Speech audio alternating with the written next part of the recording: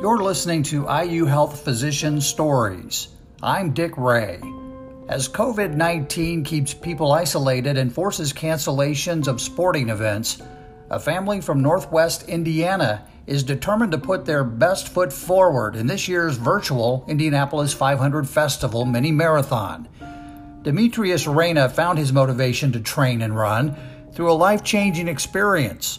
On New Year's Eve, his 6-year-old son Lincoln was rushed via helicopter to Riley Hospital for Children at IU Health for emergency surgery due to complications from a rare appendectomy at a health system in their region.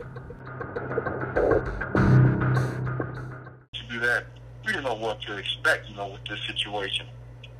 So that morning is when I met Dr. Grayson and her team.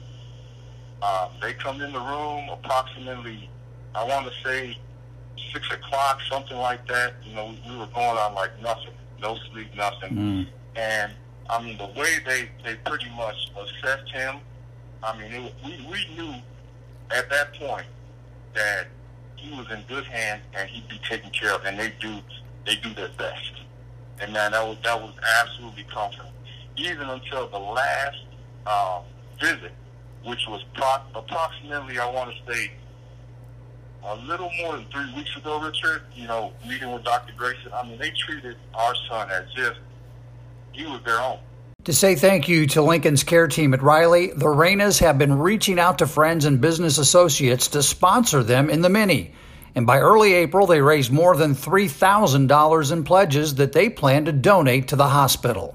And like I say, this is truly a rare case. Matter of life and death, and they you may hear it all the time, Richard, but they literally saved his life. That hospital is full of situations like that. Sure.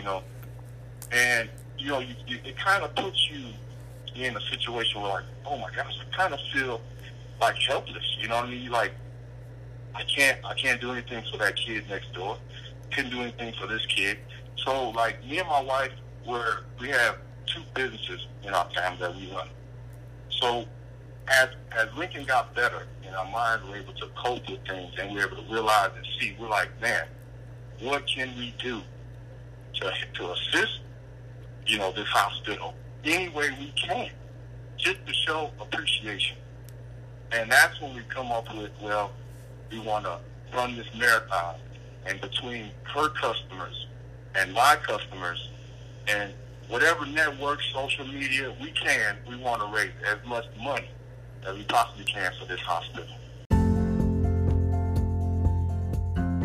The excitement of running among 35,000 others may be missing, but there will be no lack of enthusiasm when this family of 3 sets out on their winning course on May 2nd.